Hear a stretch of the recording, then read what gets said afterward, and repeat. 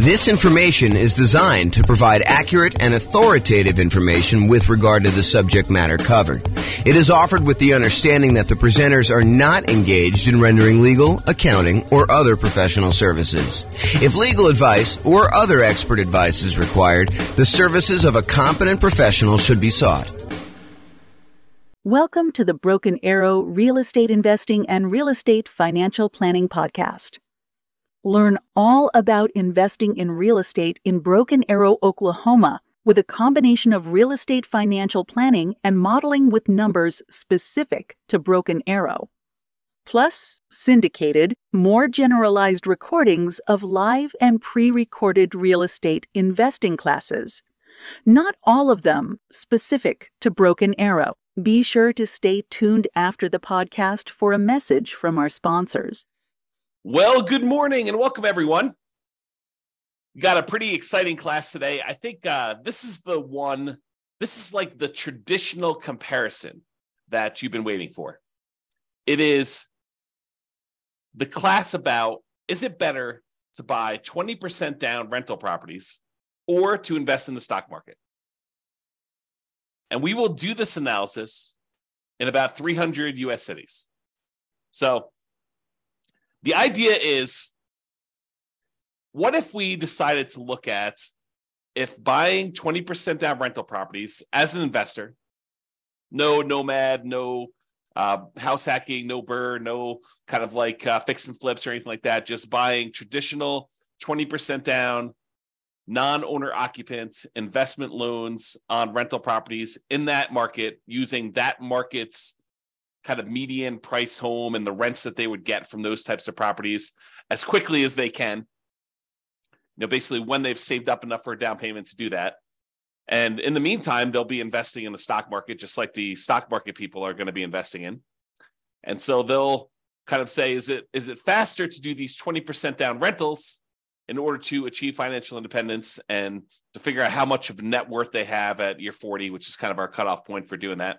So we'll go look at all those numbers and we'll see once and for all, although it's not really once and for all because there's all sorts of variations in these things. But we will see once and for all with this particular set of assumptions, which one is better? Which one gets us to financial independence faster? Which one gives us a higher net worth? Which one's riskier? And so we'll look at a lot of those different things. So I've modeled this out in about 305 U.S. cities. And so let's look at it. In both scenarios, whether you're doing 100% in stocks or you're doing buying up to 20% down rental properties, in both those cases, I assume that this particular person was renting the entire time. They were not buying owner-occupant properties to live in first and then doing the strategy. And the numbers would change if they decided to buy an owner-occupant property and then do either all investing in stocks or then do all buying 20% down rental properties, up to 10 rental properties. The numbers would definitely change because then they'd have an owner-occupant property. It would change a lot of the characteristics of the investment. That owner-occupant property matters a lot. I'll say it that way. And we'll see that come up time and time again when we do our analysis, because this is sort of like part of a series of classes where I look at comparing two different strategies and I show you how they do head-to-head.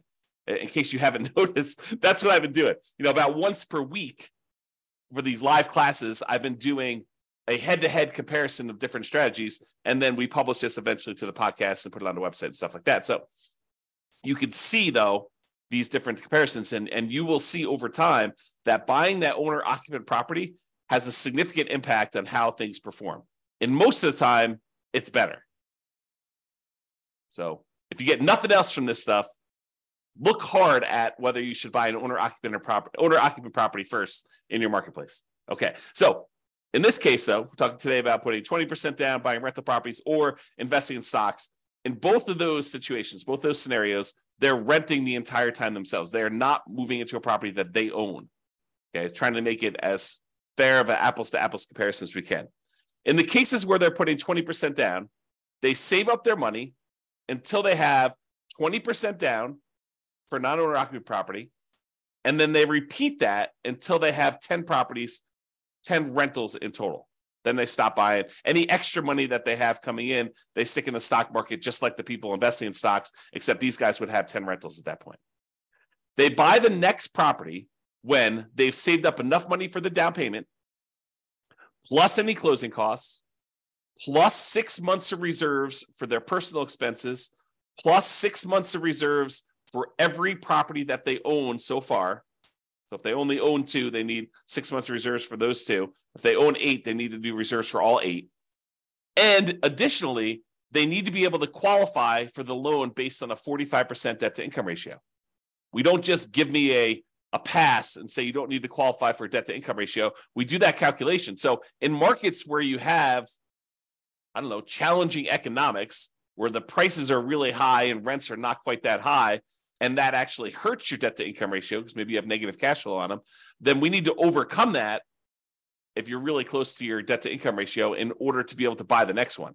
In cases where buying a property has really good cash flow economics, the amount of the price to rent ratio and your expenses on that property are such that when you buy a property, it actually helps your debt to income ratio, then that actually is probably not a factor. Your debt to income ratio will be easy to achieve there. Okay, but we do that calculation, so it's important for you to realize that is a factor in this stuff. And while the 20% down people are saving up to buy their rental properties, they're also investing in the stock market with any extra money they have. So I've assumed that they're taking the extra money that they have and they're investing in, some type of index fund or something like that in order to save up their money and get a return on it while they're waiting to buy their property. So they're not significantly handicapped by having this money in some type of really low return thing, while the other people who are doing only stocks have it in some type of really good stock market account. And the people that are investing in stocks, they don't have any property at all. This is just stocks completely. And if you want to see the comparison of this, I have the URL on the screen. I'll try to put it in the show notes. If you're listening to this on a podcast, so you can kind of go and tag that. If you're watching the video, you can see it there and type it in. Or just go to the model page and you can go find the one that says 20% down payments versus stocks. And you can find it that way too. All right. So what does it mean for them to be financially independent? I want to talk about this so that you understand what triggers someone being financially independent. And this is the same definitions I've been using for people when they're thinking about being financially independent themselves, but this is the mathematical way we determine if someone is financially independent. And it comes from 5 different sources. I'll cover the 3 easy ones first. There are 3 sources that are super easy. It's all the passive income. So passive income from any Social Security, which we're not modeling in this case. Passive income from any annuities that they buy. You can buy an annuity. It's an insurance product. You basically pay a fee or pay a series of fees in if you're paying monthly or yearly or whatever it is. And then the insurance company will pay out a certain dollar amount each, whatever it is, month or year, to you as part of the annuity. So you could buy annuities. You could have Social Security, or if you have a pension, those count. Those are the 3 that we're really not talking about today, but those are 3 that would contribute to someone being financially independent. The 2 we're primarily focused on today is, number 1, net positive cash flow from rental properties, and number 2, any invested assets that they have, like assets they have invested in the stock market, as an example, times the safe withdrawal rate. And that gives you, if that number exceeds your expenses, then that means you're financially independent. So either the net positive cash flow you have coming in from your rentals exceeds your expenses, or your invested assets times your safe withdrawal rate exceeds your expenses, or some combination of those 2 exceeds your expenses, then you're considered financially independent. So let's say your expenses, I'll say this too, the expenses in each city vary. So the person living in Mobile, Alabama is earning a different amount than the person living in Los Angeles, California, because they need to be able to afford properties in those marketplaces. And someone who typically works in Los Angeles makes more on average than someone who works in Mobile. Just kind of looking at the numbers of what income people make in different areas of the country, we kind of adjust for that. And we base it on being able to afford a home in that particular marketplace. Okay, so we adjust those. So that's saying if the net positive cash flow from all their rental properties exceeds their expenses. So if you're making $10,000 a month, you need your cash flow from your rentals after all the expenses like taxes, insurance, maintenance, PMI, principal, interest, mortgage, your maintenance, your management, all of the expenses get subtracted. Your net cash flow has to exceed that $10,000 a month in this example. Or if you've got whatever it is, $5 million invested in the stock market, and you're timesing that by a 4% safe withdrawal rate, which I think is what we use for this, then that would be whatever that is per year. 5 million times 4 is that $200,000. So they're making in excess of what they would need to do in that particular case. If you think about it this way, if you have $1 million invested in the stock market and you have a 4% safe withdrawal rate, you're making about $4,000 per year that you could safely, and I'm using that in quotes, withdraw from your asset pool with a very low probability of you running out of money. It's not saying you can't run out of money, depending on how the market does. We don't know how the stock market's going to perform in the future. And I think that's one of the challenges with a lot of this modeling. That's one of the reasons why I like to run Monte Carlo scenarios, but I'm not going to go into that today. But that's one of the things we think about. You run Monte Carlo scenarios on all the real estate stuff, and you run Monte Carlo scenarios on all the stock stuff, and you can kind of do them together and see how your risk profile changes for that. But I'm not going there, not today. All right, so the combination of those two need to exceed your expenses in order for you to be considered financially independent. So let's talk about the assumptions. Each city's modeling uses their median home prices and estimated rents on those properties. We did not apply any of the 88 strategies I have to improve cash flow. So these are not like optimized properties. It's not like you went and you found the best of the best of the best deals and you applied all the best kind of practices we have for improving cash flow on all those in order to optimize for whatever your cash flow would be. That's not what we did. Okay.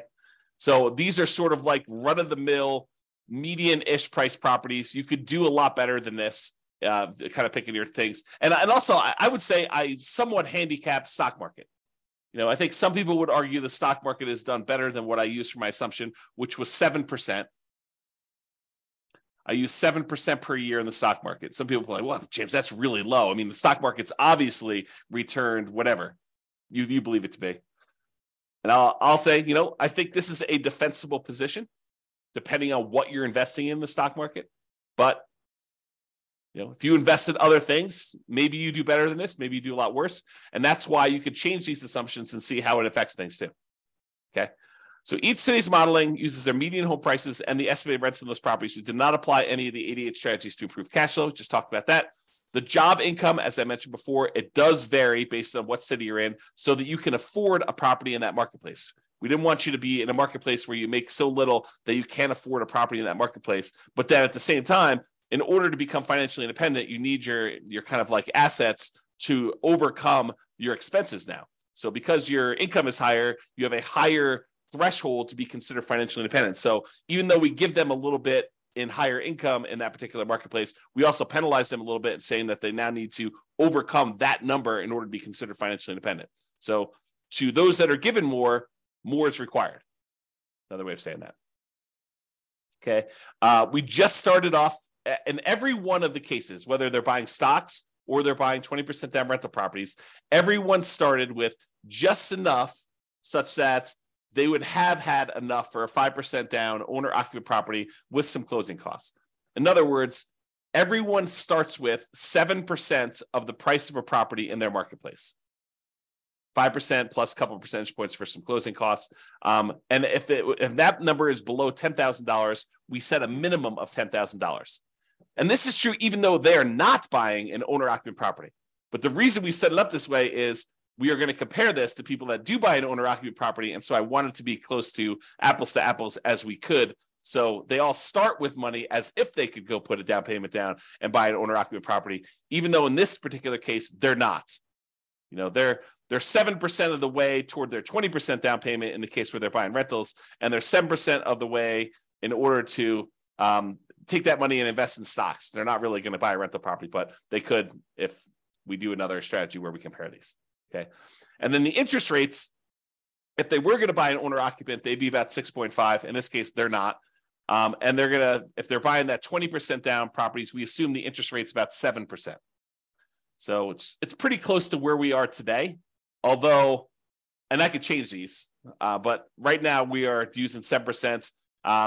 And if they change a little bit, we can go through and we could change all of them and rerun all the scenarios. The challenge is if I do this video now and you watch the video, if you go to the website for the modeling thing, I may have changed those numbers at some point in the future. And so what you're seeing on the models page may be very different than what we're talking about in this particular presentation. Okay. And I told you already before, they're earning 7% in the stock market per year. That's their rate of return. And they're earning that whether they've got a little bit of money in the stock market waiting to save up their down payment to buy rental properties, or they're only buying stocks, they're earning 7% per year. I also modeled this out over 100 years because sometimes I stopped at 60 originally, 60 years. And then I was realizing that some people were not financially independent by year 60 and that they were achieving financial independence just after that. And so I was like, well, where do you cut it off? I was like, I'll just go out to 100. People realize if they're 50 years old, they're probably not going to live to be 150, but they can at least see what the modeling looks like going out that far. And if you want to see all of my assumptions in detail, you can go to the realestatefinancialplanner.com/model in order to see that. MODEL, model. All right, so let's talk about it. I'm looking primarily at two metrics. Number one is how long did it take them to be financially independent and how much net worth they had. So let's talk about how long it takes them to be financially independent first. You might think, oh, James, this real estate stuff is obviously going to do better and it's going to be better in every case. Well, you might be surprised to see that the investing in stocks, not buying real estate at all, is better in 75 out of the 305 cities that we tested in. So about 25% of the time, they achieved financial independence faster if they invested in stocks than if they invested in 20% down rental properties. And you're like, what are you talking about? Is that even possible? Yep. In 229 of the cities, 20% down was faster. They achieved financial independence. They got to the point where the income from their invested assets, whether that's net rent, net cash flow on all their rental properties after all expenses, or the income that the money that they have invested in this case, the stock market, times the safe withdrawal rate at 4%, with the sum of those two, whether they're heavily in real estate, they may not even have any stock market stuff or vice versa. But those two actually exceeded their living expenses, the expenses they have in those marketplaces. In 75 cities, it was faster for them to do the stock market. In 229 cities, it was faster for them to put 20% down. And in one city, it didn't matter. It was tied. They achieved financial independence at the exact same month. All right. Now, in the 20% down case, there were 22 cities, 22 out of 305, where they actually did not achieve financial independence by year 100. So over a 100-year period, they never quite got to the point where the cash flow in those properties exceeded their expenses in that city, which is pretty interesting, Now, again, we're not optimizing these properties. You could do better. And in fact, because you're not having to buy them in your city, you could choose a different city to do this in, city that has better economics, as an example. Okay.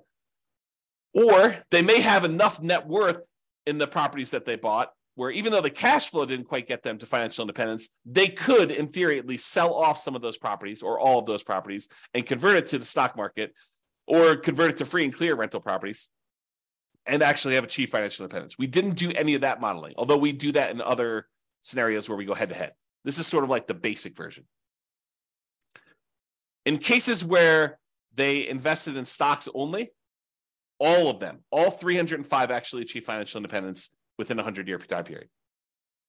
All right. So there were 22 cases where 20% down did not, and there were 305, all of them achieved it when they did stocks. All right. This chart breaks down how many of the cities achieved financial independence at what time. So this is the low time. So, this is like 100 months. This is like 1,200 months over here. The red kind of area is the number of 20% down ones that achieve financial independence there. So, for example, at about the 300-month mark, there were about 20 of the cities that achieved financial independence. And you can see that the 20% down ones are spread out, I wouldn't say exactly evenly, but relatively evenly over time. Kind of like a little bit more in this kind of like 200 to 600 range, a lot fewer the later on you go. There are a couple really early ones where you achieve financial independence very, very early in those cities. However, the stock market one is very different looking.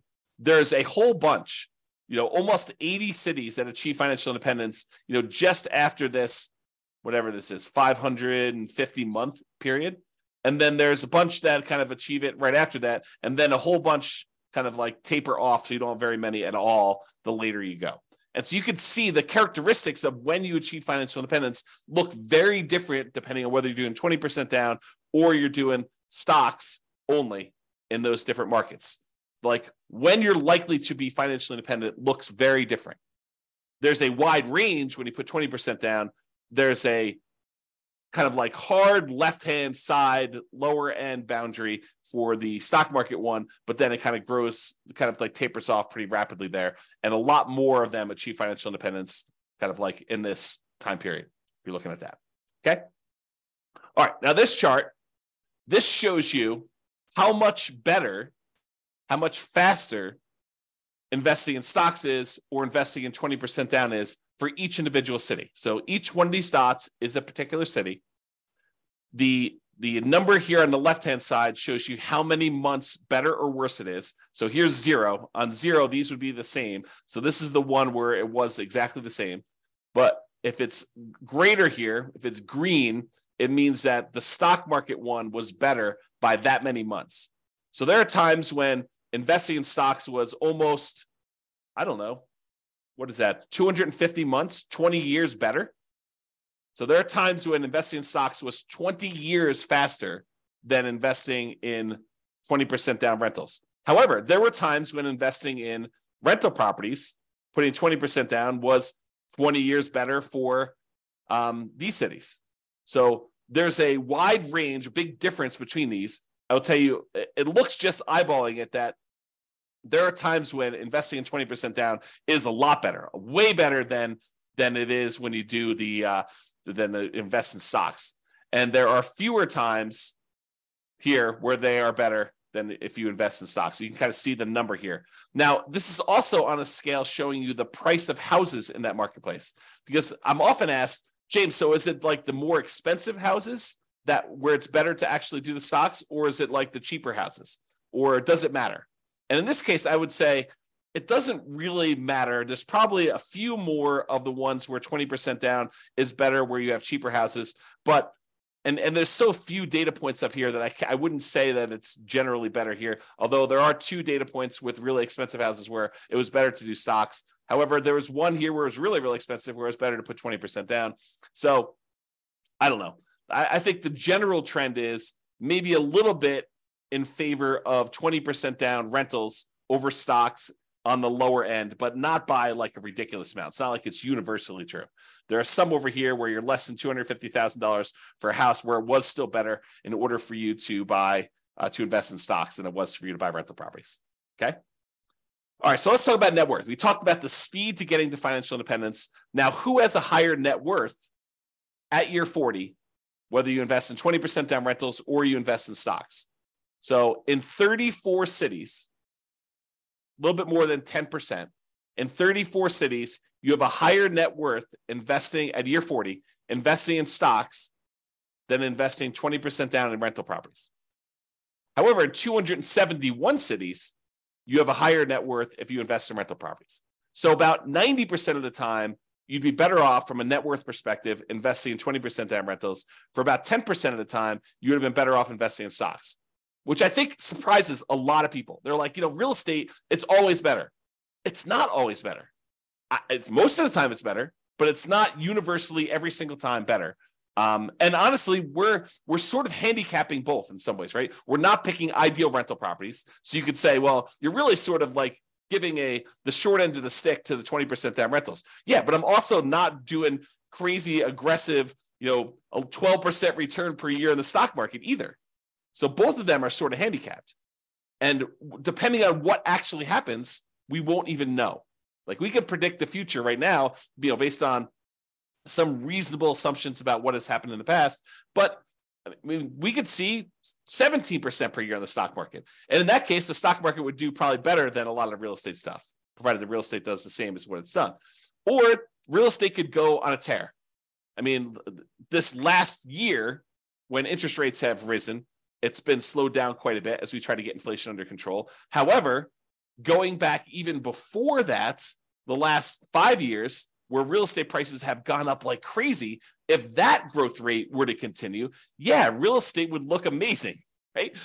But we're not seeing this like ultra low interest rate environment where we're seeing 3%, 3.5% loans on non-owner occupant properties, and property values going up 10% a year and rents rising almost in line with that. I mean, we're not seeing those things, and that is not historically over a very long period of time what has actually happened. So I don't think we could use those numbers and be kind of like reasonable about stuff, to be fair. So we're using very reasonable long-term numbers. I think we're using 3% per year for appreciation.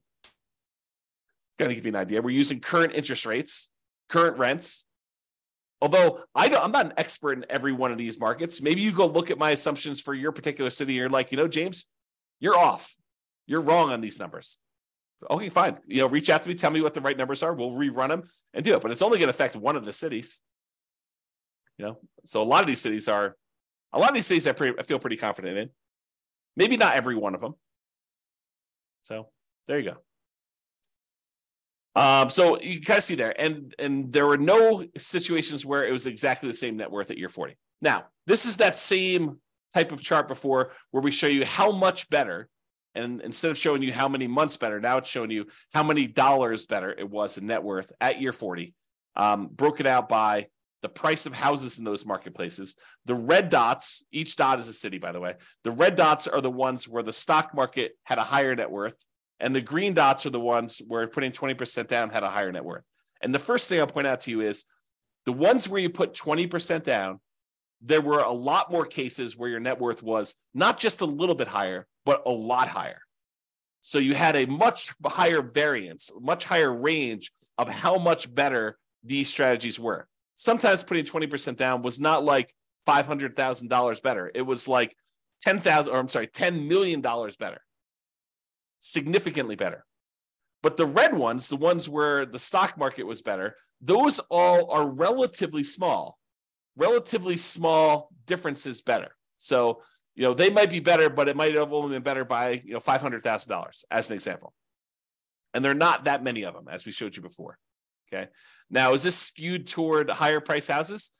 Yeah, maybe a little tiny bit. The higher your priced houses, the better the stock market was than buying the rental properties. But there are some cases where doing the rental properties, 20% down rental properties, where you're putting, where you had really expensive properties, where those were better too. There's a couple of green dots at very expensive houses as well.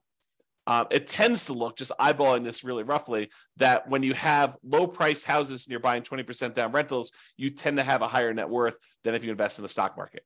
But there are exceptions to that. There's at least one right here where that's probably in the $200,000 to $250,000 range, and there's a whole bunch between $250,000 and $500,000 where it was better to actually invest in stocks. Okay. All right. There were 21 cases where even with 6 months of reserves for your personal expenses, 6 months of reserves for a rental property when you buy a rental property, that the cash flow is so ugly buying rental properties that you ran out of money. And those were all cases where you're buying rental properties. You never ran out of money if you were doing stocks. Okay. And in 284 cities, you didn't run out of money in any of those. Okay. But in 21 cities, there were ones where you ran out of money. Now, we did not apply any of the 88 strategies to improve cash flow. We did not cherry pick better deals. If you happen to be in a market where the cash flow is really, really, really, really ugly, you don't have to buy in your marketplace. If you're in a city where, every time you buy a property, it's negative $3,000 a month cash flow, maybe you go to a different city. That just seems obvious to me. Or maybe you do a different strategy. You don't put 20% down in those cases where you'd have significant negative cash flow, because the more you put down, the less negative cash flow you're likely to have. Okay, so there are 21 cities with my assumptions where we did run out of money in this case, and you can go drill down into each individual city to see how they compare. Look at your city and see. And this shows you like the ones where you were likely to run out of money. The red dots are the ones where you ran out of money, and it tends to be you have a much more likelihood of running out of money the higher the price point. So sorry for people in California where you have really expensive properties. Because I bet you, not all of them, but I bet you a lot of them are California. All right, so here's a summary of some things. And we do both average and median here to kind of show you the difference. See, the medians, when you take, like, for example, net worth, we take the highest net worth, we take the lowest net worth, we sort them in order, and then we look at the middlemost number. That's median. Or we take the stack of all the different net worths, we add them all up, we divide through by the number that we have, and that gives us an average. So when we look at the median net worth at year 40, when you put 20% down, is about $8.9 million. Squint really hard, it's about $9 million. Okay, so about $9 million when you put 20% down to buy properties. That's the middlemost number at year 40 for kind of net worth. Now realize these are in inflated 40 years in the future dollars. If we want to think about what that number means in today's dollars, it's about a third of that. So squint really hard, and it's about $3 million in net worth in today's dollars. Okay. In other words, $9 million 40 years from now will feel like having $3 million today. So if you have $3 million today, that's about what it will feel like to have $9 million 40 years in the future, just from inflation. So the 20% down has $9 million, 8.9. When you invest only in stocks, the median at year 40 is about $4 million. So it's almost $5 million difference in net worth. Better if you put 20% down. So on median, the middlemost one here was almost $5 million better if you put 20% down versus if you invested just in stocks. That's a significant difference. And if you look at average, the average for 20% down for net worth was almost 12 million versus just about 4 million for the stocks. So it's almost $8 million difference if you look at average. All right. Now, it's really clear that you didn't buy any properties when you invest in stocks. You have about 10 on average when you put 20% down, or on median, 9.8 on average. So there are some cases where you didn't quite get to 10 with the stock market, with the average one when you're looking at that. In terms of how long it takes, the months it takes in order to achieve financial independence, like the minimum target monthly income in retirement achieved, that's what MTMIR, wow, can't even say that, achieved means. When you put 20% down, you achieved your financial independence in about 509 months. When you did stocks, you achieved financial independence in about 659 months. So it's about 12 years faster on median, or about 30% faster for you to invest with 20% down than doing stocks. Now, when you look at averages, it's about 25% faster. And a difference of about, well, let's see what that's probably 11 years. So it's 11 years faster for you to do 20% down on average for doing those. Now, as far as risk goes, what's riskier? Well, there are different types of risk, right?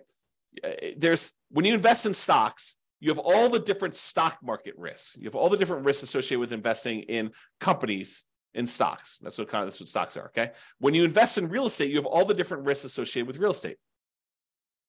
Market conditions, interest rates, things like that, rents, things like that, okay? Now, those are different types of risks just generally. And I'm not going to try to compare those risks head to head, but there are measurable risks. Like how risky are you in the terms of debt to income ratio? Well, when you're doing kind of like your debt to income ratio for investing in the 20% down rentals, your debt to income ratio is higher. It's more risky for you to invest in the 20% down than to invest in stocks. And the average debt to net worth, 47% on average compared to zero, or the average debt to account balance, 219.84% to 0%. So in other words, because you're taking on debt when you're buying these 20% down rentals, and you're not taking on any debt when you do the stock market ones, you will find that you are riskier doing 20% down than if you are not doing 20% down, than if you're not taking on any debt at all. Okay, so in general, it is riskier to put 20% down. All right. I think I've been talking about this idea throughout, but median property and rent. You could apply the 88 strategies we have to improve cash flow, to improve the numbers for the one that has rentals. we're basically using the median price properties and what rent might be on those properties in each market. You should be able to choose and do better than that. And I do model some of those improvements in the other scenarios that we run or the ones that we plan on doing videos for in the future. So you'll see the impact of that as we go, or go look them up now. There are a lot of them are available. Now, if you happen to be an expert in your local marketplace, you look at my assumptions, and you're like, James, these numbers are off, go ahead and reach out to me and I can change them. And we'll change them and we'll rerun everything. Okay. Now, I'm not trying to find like the best case. I'm not trying to find the fact that you are a super deal finder and that you're able to find these ridiculously amazing, kind of like a really exceptional deals. What I want to find are deals where the typical real estate investor in that marketplace could do those deals. Where any investor comes in there, they could find a deal like what we're describing. I don't want to do like if you're like the top 1% of investors, you'll be able to uncover these deals. That's not reasonable. It's not a reasonable assumption for us modeling this long term. Okay. Now, again, if you were moving into these properties, you'd have to buy into your local marketplace. But you could say, hey, I'm in a marketplace where cash flow is really, really ugly buying here. Maybe I should go look at another market around me or another market out of state, and I could invest in those. We did not model that, even though we would probably choose to do that, right? In a lot of cases, we're looking at a market, we're like, this is really ugly. I don't want to voluntarily take on a property that has negative $3,000 in cash flow. Maybe I'll go put more down, change my strategy, buy properties free and clear, go to a different market. There are all these different things we could do where we're not really limited by voluntarily doing really bad investing, really unsavory, high negative cash flow investing in that marketplace. So it could be a lot better than what we're showing if we use some just really basic common sense stuff of changing our strategy or doing something slightly different or applying the strategies to improve cash flow or whatever we're doing there. And then obviously investing in stocks is not directly affected by which market you're in. However, it is indirectly affected by how much you ended up starting with, because if you're in a more expensive market, you end up starting with a little bit more money. The amount you're earning, so if you're earning more in a marketplace, you actually are setting aside more into the stock market investments, how much you're saving, and the criteria to be considered financially independent, because if you're in a more expensive market, your expenses are higher, so you need a higher hurdle to overcome to be considered financially independent. So all those things do factor in. I do take that into account. All right, so in conclusion, in our current market conditions, current prices, current interest rates, current rents, in about 300 U.S. markets, using what I would refer to as less than ideal median price to rent properties, putting 20% down tends to outperform investing in stocks in terms of net worth and speed to financial independence. The market does matter, though. In some markets, investing in stocks is faster, more profitable, and arguably better. Generally, investing in real estate tends to be riskier whenever you measure risk with debt, especially. It's best if you look closer at your specific market and apply as many of the 88 cash flow improving strategies as practically possible to improve on your own personal implementation. And you can do that. Just go to realestatefinancialplanner.com/model, MODEL, and you can see your city and go drill down into we probably have a couple dozen up right now. I'm planning on adding till we get to about 100. Provided the server can handle that load. We'll see how it goes as I really ramp up and do a lot more of these, because realize we're not just doing one, we're doing 300 every time we add one. So it gets very large. The data sets get very large over time. All right, so that's all I got for you. I hope you enjoyed this presentation. This has been James Orr. Have a great day. Bye-bye for now. With home prices up, mortgage interest rates up and rents up, but not quite enough to counteract the higher prices and interest rates. Cash flow on rental properties in Broken Arrow is harder than ever. Book a call with the Real Estate Financial Planner to apply our proprietary 88 strategies to improve cash flow on your rentals. See the show notes for a link to schedule your call and improve your cash flow today. If you're a real estate agent, lender, or professional in Broken Arrow that wants to help our real estate investor listeners, consider reaching out to learn about collaboration opportunities with this podcast. We'd love to add more value to our listeners by having you assist our investors buy, sell, and finance their real estate investments.